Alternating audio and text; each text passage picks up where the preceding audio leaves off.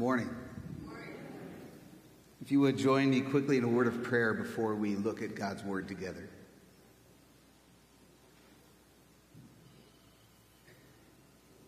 Lord, even as we sang a moment ago, I pray that by the power of the name of Jesus, you would speak into every heart this morning.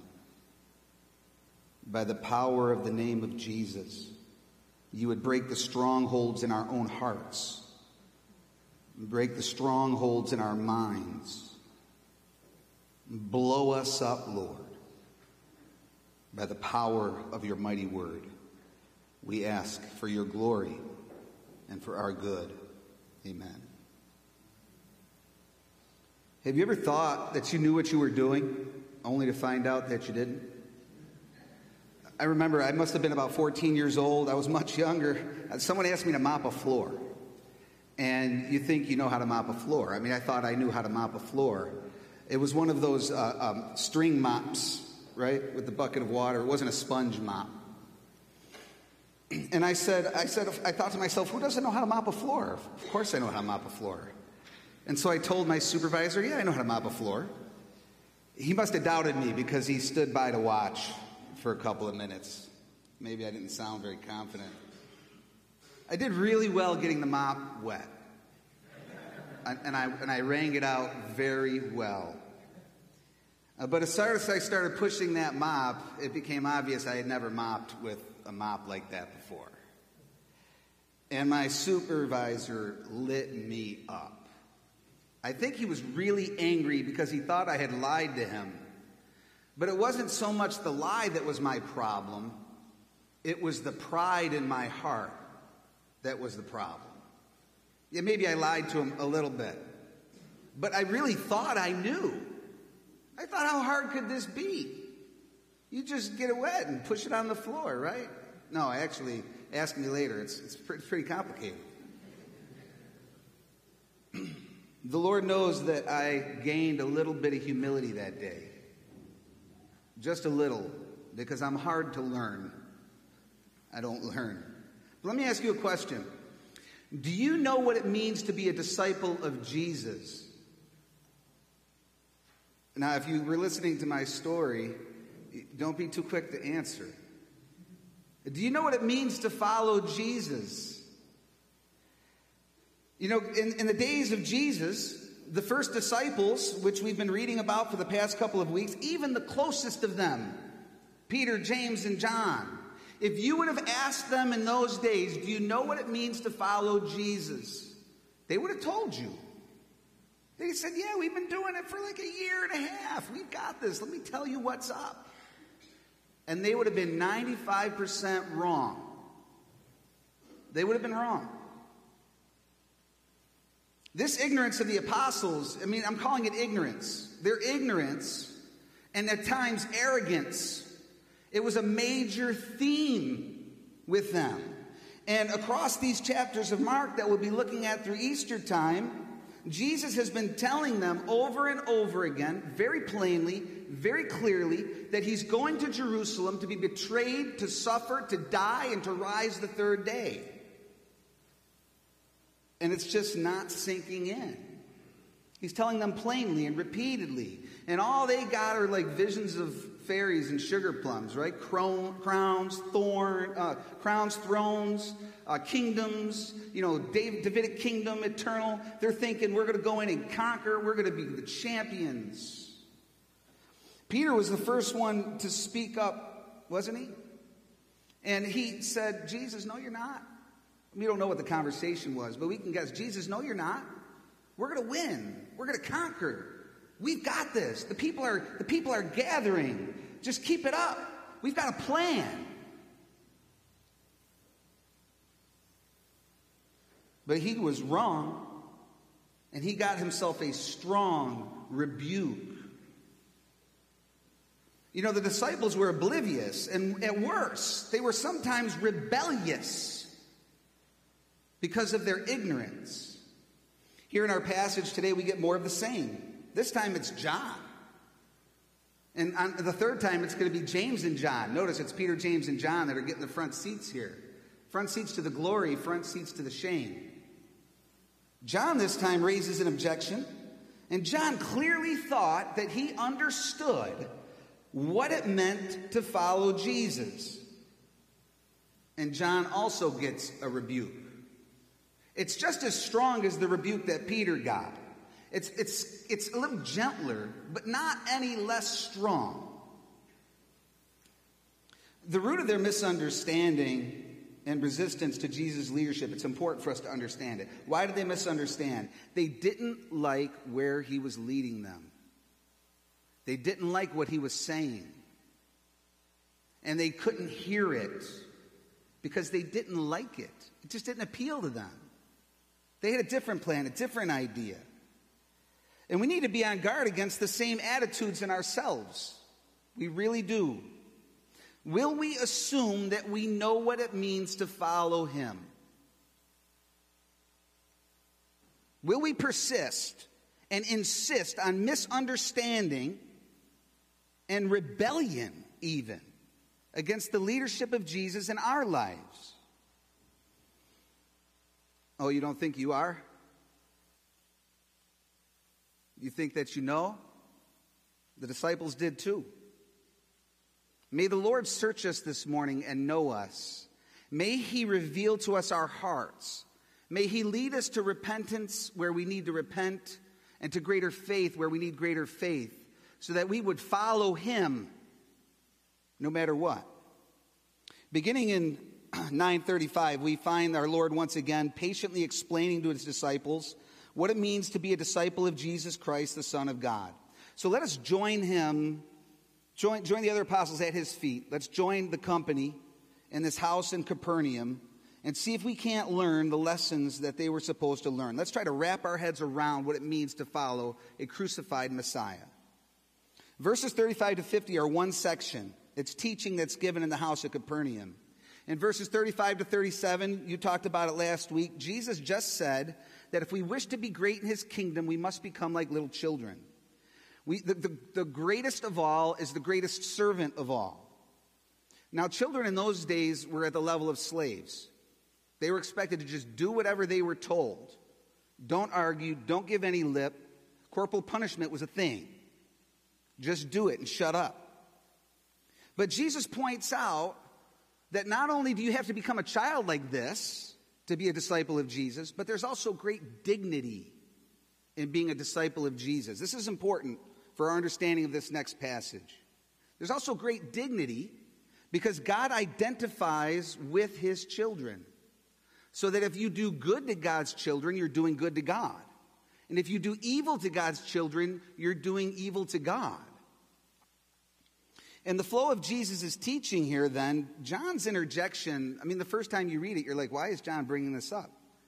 Like, where's this coming from? It seems out of place. But on closer look, maybe not so much. Let's look at verse 38. John said to him, "Teacher, we saw someone casting out demons in your name, and we tried to prevent him because he was not following us." Apparently, they had become aware of a man who was successfully casting out demons in the name of Jesus. They don't give us a name, so he wasn't a part of the broader group of disciples that were following him, the crowds. He wasn't certainly not one of the 12. He's just a stranger, apparently an unauthorized stranger, at least as far as the apostles were concerned, because Jesus had given them the authority to cast out demons. He had chosen them to be his representatives. So who's this guy? Where'd he come from? What does he think he's doing? Why does John bring this up? They tried to correct him, and he didn't listen. He was like, you do what you're doing. I'm going to keep casting out demons. Why is John bothered by this? Maybe just here in verse 37, he seized on this idea, right? Like, oh, I'm a child of God. I'm following Jesus. That means that when he's refusing to listen to me, he's refusing to listen to Jesus. Maybe John was thinking like, hey, here we go. We're going to get Jesus to help us shut this guy up, shut down his program, get him on the same page with us. Not so fast, John. Not so fast. Can't we see that this is none other than the same hardness of heart? Listen, it's the same hardness of heart that led them to argue about who was the greatest. It's the same thing. If they can't be greater than each other, John's thinking, like I can't be greater than Peter, but we got to be greater than this outsider. At least greater than him. He's not even following us. Who is he? This was John asking Jesus to exercise Jesus' authority through them to say, well, Jesus, he wanted Jesus to say, you're right, John. Show me who he is. That's what John wanted. You know, there's some rich irony here that I'd like to point out. Do you remember when Jesus came down the Mount of Transfiguration and his disciples were there and they had brought him a boy that was demon-possessed and they asked him to cast out the demons? Could the disciples do it? No, they couldn't do it. And now the apparently authorized and empowered disciples of Jesus, the ones that were in the in crowd, they couldn't cast out a demon. And now there's this guy, who is he, casting out demons. He could do it. They couldn't. They're complaining that an outsider was doing what they could not. Notice also that they are reporting this after the fact. They said, oh, by the way, this just happened, and we need your help cleaning up this mess. When it was happening, when they became aware of the guy, they didn't say anything to Jesus. They assumed. That's why I have presumptuous children up there. Like they presumed they knew. They thought. And that was maybe their first mistake. They're not getting paid to think. They're getting paid to follow. Instead, they just did what was right in their own eyes, like presumptuous children. You know, this reminds me of a story in the book of Numbers. Remember when the Lord gave Moses 70 elders to help bear the burden with him? And only 68 of them came, and there were 2 that stayed in the camp. And then when the Lord gave the elders his spirit, they all prophesied, even the 2 that were in the camp. They were prophesying too. And when Joshua heard of it, Joshua, that was his servant, Moses' servant, he said this. Take a look at the screen. Joshua, the son of Nun, the assistant of Moses from his youth, he was in the in crowd. He was Moses' right-hand man. He said, my Lord, Moses, stop them. He was scandalized. But Moses said to him, are you jealous for my sake? Would that all the Lord's people were prophets, that the Lord would put his spirit on them. For whose sake was Joshua jealous? Only his own. For whose sake were these disciples of Jesus jealous? Only their own sake. You know, I was researching a church the other day, and I found a video of a pastor that was painting his shirt while he preached. He had like a black paintbrush. And I said to myself, he shouldn't do that. And I said to myself, that's a violation of the dignity of proclaiming God's word. For whose sake was I jealous? For God's? I might also add that it was a charismatic church, and I thought to myself, those charismatics always watering down God's word. For whose sake was I jealous? I might also add that it seemed to be a very large and wealthy congregation, and that many people were engaged by the posts, on the video. And they looked involved and excited, and I thought to myself, you can't get big without compromise. For whose sake was I jealous? God's? I think we're going to see in a moment how Jesus corrects his disciples and how he corrects me. And if you're sitting there with the disciples right now, how he will correct you. Where do you draw your lines of exclusivity? I draw mine around expositional preaching. I prefer smaller congregations. I tend to be confrontational rather than peacemaking. And so then I talk about the peacemakers and say those compromisers. But where do you draw your lines? The disciples drew theirs around their physical closeness to Jesus. They had left everything to follow him. And then don't we place the same expectations and standards on other people? Where do you draw your lines? And what kind of lines do you draw? Political lines? Between red and blue? Denominational lines? Between Baptists and Charismatics? Or deeper, between Protestants and Catholics? We are always drawing lines. We always do. What about color lines like black church, white church? You know that's a real line. You know, I can't tell you the sin of your heart. I can only tell you the sin of mine. I'm being honest with you this morning. Be honest with yourself. We think that we are in and others are out. This is the way we function. Who is it for you? In order for Jesus' teaching on this to really land with us, I want to just take a moment and pray that the Lord would reveal to each one of us the condition of our heart and where we're drawing lines that Jesus wouldn't draw. Heavenly Father, I pray this morning that you would speak to every heart here. Lord, move by your Spirit. Break our hearts of stone with the mighty hammer of your word, I pray in Jesus' name. Let's see Jesus' correction now in verses 39 to 40, and let's hear it for ourselves. Jesus said, "Do not stop him, for no one who does a mighty work in my name will be able soon afterward to speak evil of me, for the one who is not against us is for us." John was trying to get Jesus to help him stop the unauthorized ministry of the stranger, and Jesus said, "No, and you better cut it out too." I mean, the man was casting out demons in Jesus' name. Like he was saying, in the name of Jesus, demon, come out. And the demon was coming out. There was a mighty work of God's power. Whose power? Whose authority? The disciples were making an assumption. And didn't Jesus say, when they accused him of casting out demons by the power of Satan, he said, Satan doesn't cast out Satan. It's only the power of God that casts out Satan.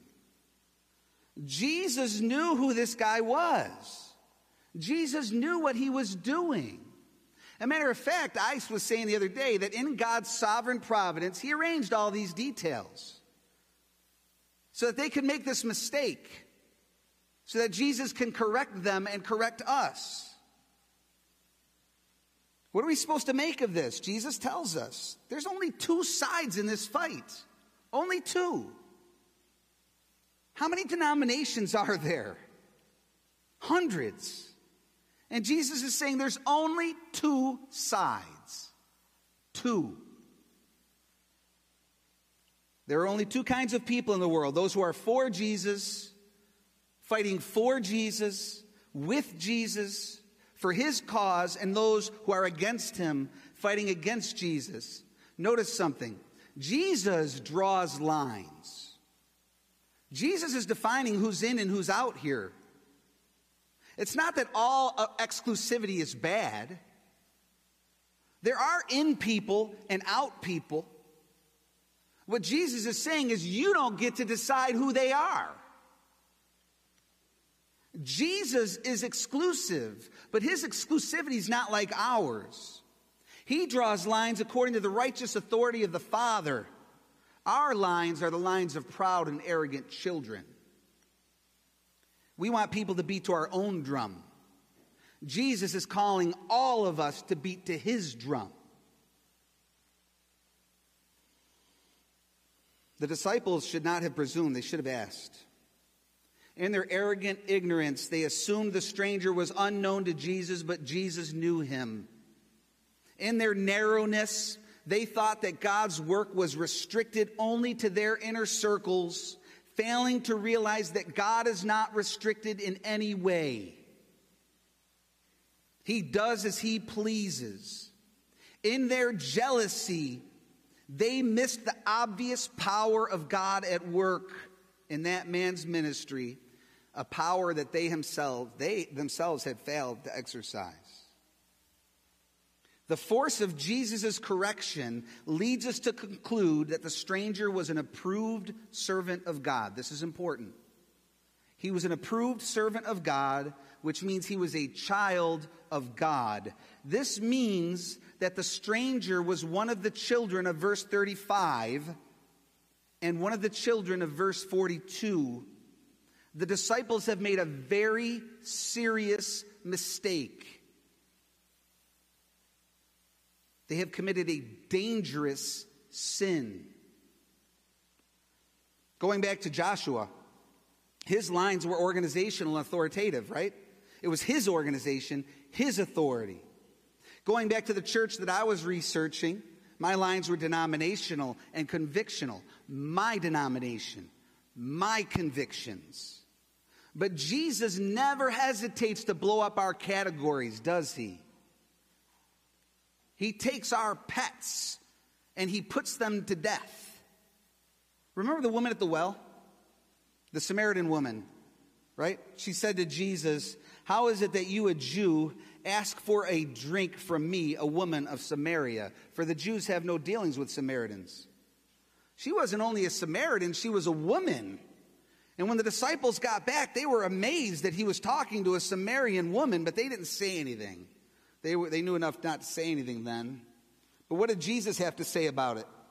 Looking at verses 23 to 24, "The hour is coming," Jesus said, "and is now here, when the true worshipers will worship the Father in spirit and truth, for the Father is seeking such people to worship him.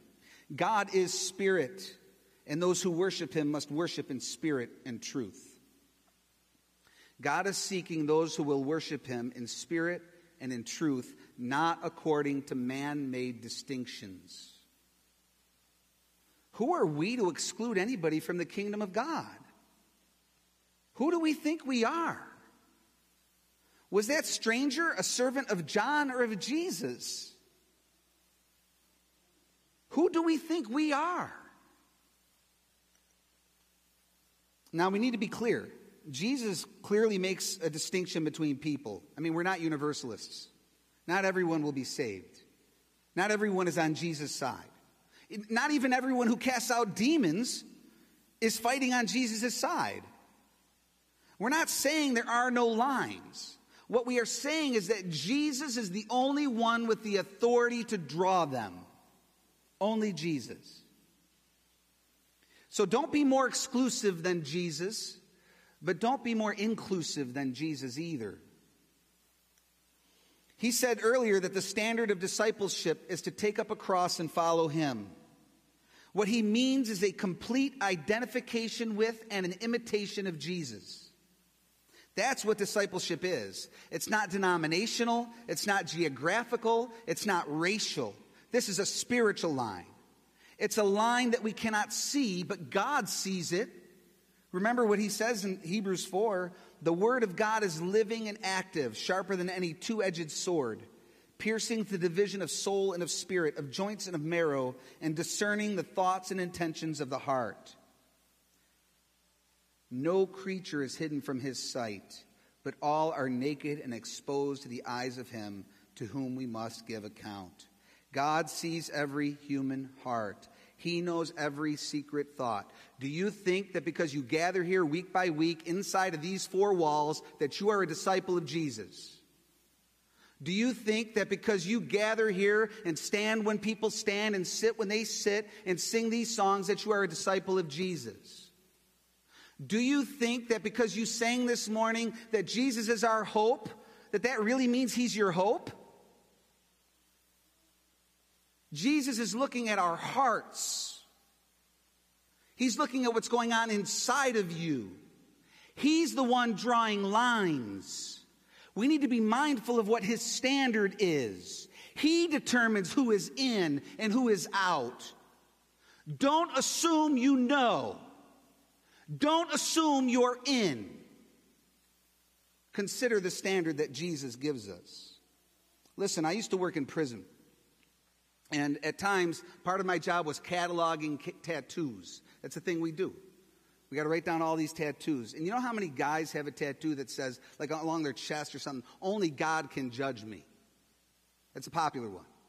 It's very popular. 1 in 10, at least. And what they mean is that they could disregard all human opinions And that nobody could tell them what to do. And they lived that way. But occasionally, as I was writing these down, I would say to them, do you think he will? Not one of them ever thought about that. This morning, we are invited to think about that. Do you think God will judge you? Do you think you can hide? Jesus isn't being soft or lenient here, but he's correcting our standard by telling us his. He will be the judge, and we should pay close attention to his standards. Do you think you know what it means to be a disciple of Jesus? You better figure it out. Your life is on the line. There are real consequences for anyone who disregards this, but there are also real blessings for those who will allow themselves to be corrected. And we come to a place in the passage where there are blessings and consequences. I'm going to read verses 41 and 42.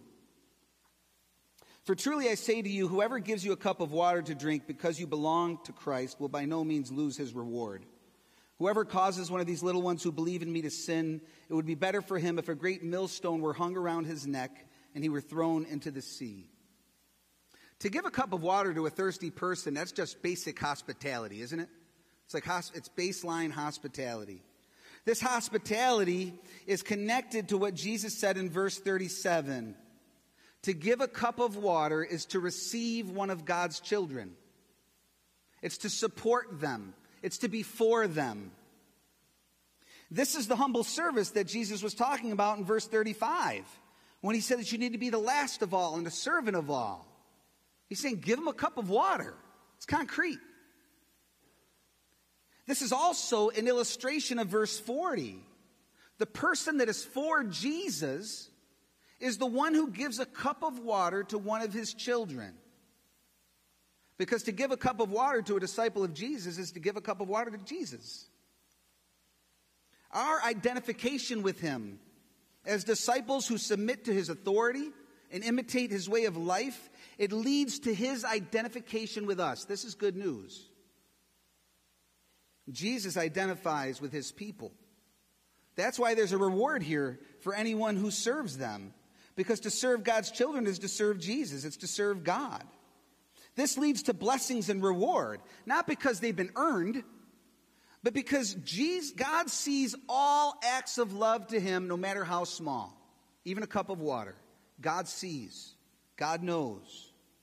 He will reward. Now, some commentators have sought to separate verse 42 from verse 41. And your English translation might have a break between those verses. I know the ESV does. If you're looking at an ESV, it has a break between those verses. But I think that those verses need to go together. I'm going to tell you why. Look at the verse 42. It says, whoever gives will be rewarded. And then verse 43 says, whoever causes will be judged. Do you see it? They go together. This is a common thing in the Bible. Blessings and curses, they go hand in hand. You're blessed if you do this. You're cursed if you do this. The object is also the same. Look at verse 42. The object is a follower of Christ. In verse 43, it's these little ones. Jesus has already established that those are the same people, right? These little ones are followers of Christ. So in contrast to those who extend hospitality to God's children, we are given those who would cause one of God's children to stumble. There's the person who gives them a cup of water and the person who causes them to stumble. I know the ESV translates it as sin, but that's not the best translation. The Greek word means to put a stumbling block or an impediment in the way upon which another person may trip or fall. In this verse, it means to offend them or to cause them to sin or to discourage them. Now, Jesus doesn't give us what the consequence is going to be. He doesn't say if you discourage or offend or cause one of these little ones to sin, then this is going to happen. But he does give us a comparison, a really scary one. Whatever the consequence might be for opposing God's children, he says you would prefer a violent death by drowning. It would be better that a millstone be tied around your neck and you'd be cast into the sea. If we consider this to be a response of John's statement, which I think it is, then Jesus is saying to him that by trying to stop this stranger from casting out demons in Jesus' name, you have placed a stumbling stone in the path of one of God's children. It would have been better for you to have a stone tied around your neck and be cast into the sea. This is Jesus rebuking John. He's saying you better check yourself before you assume next time that you know what you're talking about. We need to be careful here. In my family, we have a long history with Roman Catholicism. Brothers and sisters, there are born-again Roman Catholic people who really love Jesus. We need to be careful that we don't just start hitting them with a theology doctrine hammer and discouraging them and making them feel like they don't belong to Christ without sitting down and having a long conversation first. This is a serious and a grave sin. They said no to a person where God had not said no. In their ignorance, they made themselves an obstacle to real faith in Jesus. They required something from a person that God did not require. This was a serious sin. What John and the other apostles had done at its core, at its root, was to usurp the authority of Jesus. Peter sought to do the same thing. Peter was like, no, you're not. Here the presenting sin was a little different, but the source is the same. Temporary earthly glory was all they could think about. And the success of that stranger threatened their status. They couldn't grasp the message of the cross, and they couldn't understand why rejection and suffering were necessary. Do we grasp this? Do we understand? I found this story. I remembered it, and I looked it up. Megan Vogel was a champion Division III long-distance runner. In 2012, with about 20 meters left and a 3,200-meter race, that's like, what is that, 9 miles? That's a long race. Who are our metric people? That's a long race. 3,200 meters. The runner in front of her collapsed right at the end. Instead of running by, Vogel stopped, assisted her to her feet, and then helped her limp across the finish line. It's beautiful, isn't it? It's beautiful. Afterward, there was a big fuss, a big to-do in the media. And she said, I don't know what this is all about. Any girl on the track would have done the same for me. We could hope that would be true. I'm not so certain. What I do know is this, that for Megan Vogel to do that, she had to be willing to jeopardize her own strong finish in order to help her opponent. At that moment, she couldn't think about anything but the need of another human being. Otherwise, she wasn't stopping. How many of us would sacrifice our reputations, or anything for that matter, for the sake of those who we think are our opponents? You know, because I've softened my stance against Roman Catholicism, people in my family, they're after me. They're after me. I'm a heretic. I'm going down the slippery slope into the depths of the abyss. How about we don't draw lines where God doesn't draw lines? I'm not talking about the doctrine of that church. I will fight against Vatican Council all day. But the Vatican Council is not your neighbor. Your neighbor's your neighbor. These are people. How many of us would sacrifice for our opponents? You know, Jesus is doing more here than making a call on the ministry of a stranger. He's redrawing our battle lines. The main sphere of our final application here is in brotherly love. And if the band wants to start making your way up, you could do that. Look around you this morning. Consider the faces. I mean, really, do it. Like, look around you. Do you know each other's names? Think of each other's names. Look at the people in front of you, the people behind you. You're all still looking at me. Like, consider the people around you. Really do it. You may not consider any of these people your opponents, and then again, maybe you will. I mean, there's always conflict. How many of you consider the people sitting around you to be a closer relative than the people of your own household, than your brothers and sisters? If you are disciples of Christ, you are blood. You belong to each other. We belong to each other. What lines of yours need to be redrawn by Jesus? To which of these little ones have you not given a cup of water in their time of need? Have you even been aware of their needs? Let's not make excuses. The apostles had their reasons. This guy didn't follow Jesus. He wasn't with them. Jesus isn't letting any of our excuses stand. Stop with the excuses. The call is to be a servant of every last person here. Practice hospitality toward the children of God in every sense, from meal trains to dinner at your place. The people here should feel comfortable opening your fridge. Pay each other's bills. Yeah, I just touched your pocket. Pay each other's bills. Be there for each other. Sacrifice for one another. Pour out your lives for one another. Outdo each other in showing honor. Be known for your hospitality. And on the negative side, stop ignoring each other. Stop being a cause of stumbling for each other. The only thing we should hear from each other is encouragement, love, compassion, patience, no condemnation. Have you made all feel welcome regardless of the color of their skin, regardless of their looks or how clean you think they are, regardless of what language they speak or what their income level appears to be? If we're guilty of these sins, if we understand what Jesus has been saying, then we should prefer a violent drowning to continuing in these errors.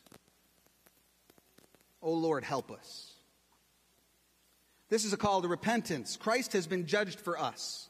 If we confess our sins, he's faithful and just to forgive our sins, to cleanse us from all unrighteousness, if we will repent. If we will turn to him and have our lines redrawn. Love those that are beloved by God. Seek their good, no matter who they may be. For in so doing, you love Jesus. Don't assume that you understand what it means to be a disciple. Only Jesus can define our discipleship. Only he can define others' discipleship. Seek for him to blow up your categories. Commit yourself to learn from him and to imitate him. Don't presume you know. We sang this morning that we are free, awake, and alive. Singing it doesn't make it true. Jesus said we must die if we will live. At this point, I would just like to take a moment and tell you that I was a correction officer until just 2 years ago. I went out to Clarence to pastor at Fieldstone Church. The Lord is making me die out there. I'm dying out there. I'm dying to myself, to my dreams, to my thoughts. That is a place of dying.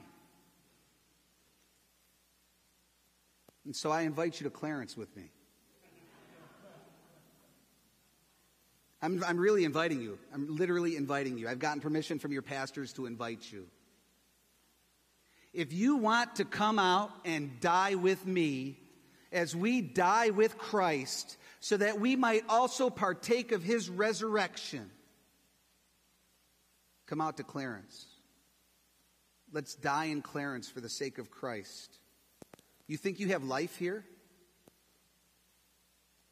Just going through the motions, coming Sunday after Sunday? Come on out and get a taste of death. It's hard. You know, this is a gracious warning, and it's a gracious invitation and correction by Jesus. He is meek and lowly, gentle in heart. One day he will return to judge the living and the dead. He is the King of kings and Lord of lords. On that day, he will divide the unbelievers and the believers from one another. He will divide them. And any who refuse him will be cast out into hell, the unquenchable fire. That's where the text is going. The text is going right to hell, verses 43 to verses 48. You're going to see it next week. Those who refuse him are going to be cast into hell, the unquenchable fire. In that place there is weeping and gnashing of teeth. Those who repent, who belong to Jesus, will enter into the reward of heaven, the reward of God, his very presence. And he will wipe away every tear from our eyes, and so shall we forever be with the Lord. Let me conclude with this warning from the book of Galatians. Do not be deceived. God is not mocked. For whatever one sows, that will he also reap. For the one who sows to his own flesh will from the flesh reap corruption. But the one who sows to the Spirit will from the Spirit reap eternal life. And let us not grow weary of doing good, for in due season we will reap if we do not give up. In due season we will reap if we do not give up. What glory. Amen? Amen.